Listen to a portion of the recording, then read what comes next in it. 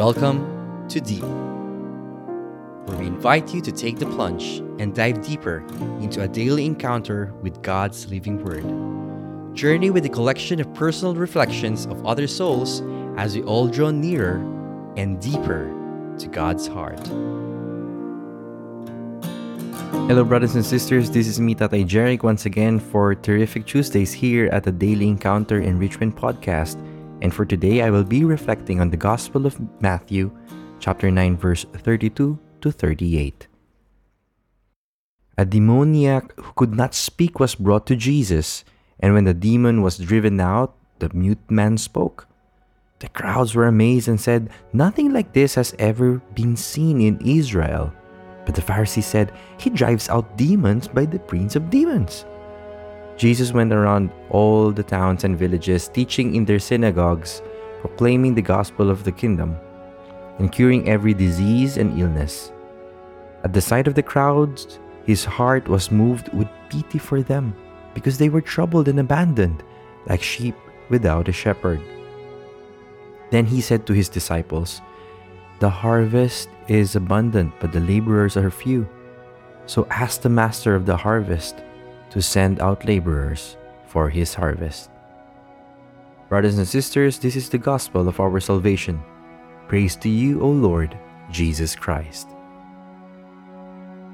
In this gospel, the fact that a lot of illnesses and diseases were nothing else than a manifestation of a much deeper and vast evil which existed during the time and even until now.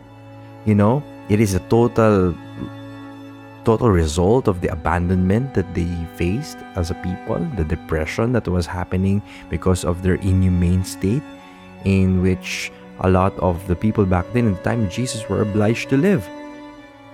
And as we reflect on this, isn't this the state of many of our brothers and sisters today? The physical illness is the end of the line from a series of spiritual and emotional illnesses that have been compounded. The stresses of life, the worries, all of the abuses happening around us. A lot of people get sick.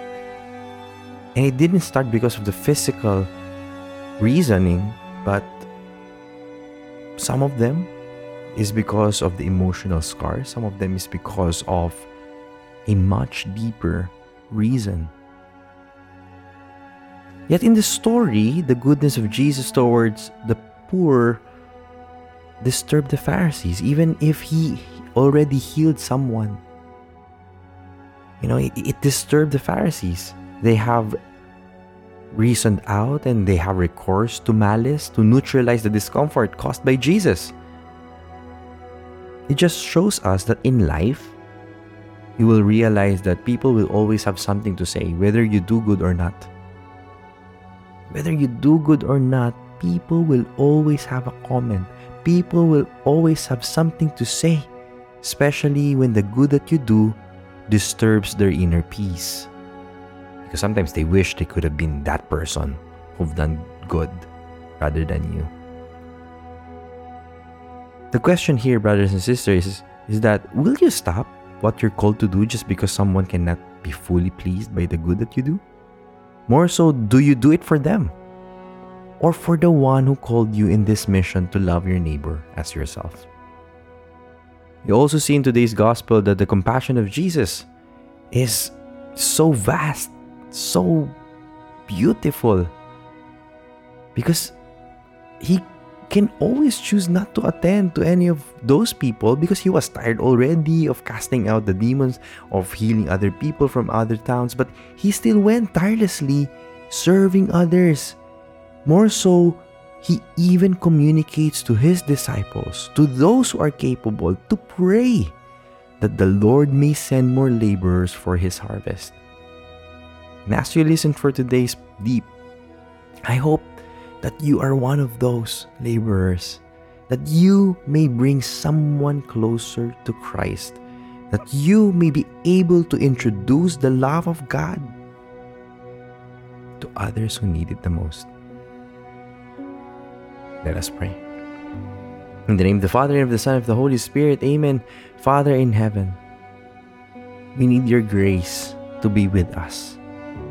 We pray for healing for those who are sick, for those who are encountering illnesses, not only physically, but for those who have a much deeper, a vast illness in their spirits, in their hearts. May you heal them and bring them closer to you so that they may fully receive your love that can heal all wounds. Jesus, we also pray that we may have your heart, your compassionate heart, that even though it is tiresome, even though there are times where we want to give up, even though there are times where we feel that we are threatened, when we feel that we are weakened by the comments of others, when we feel that we're about to give up in doing what is good, remind us, Lord, that it is you who we serve. It is not for the audience of many, but for the audience of you alone. Allow us to work in your vineyard. Make us your instrument. All of this we pray in your mighty name. Amen. In the name of the Father, and of the Son, and of the Holy Spirit. Amen. You are blessed and you are loved. This is me once again, Tatay Jeric, always reminding you that there is a Tatay up there who loves you. Bye.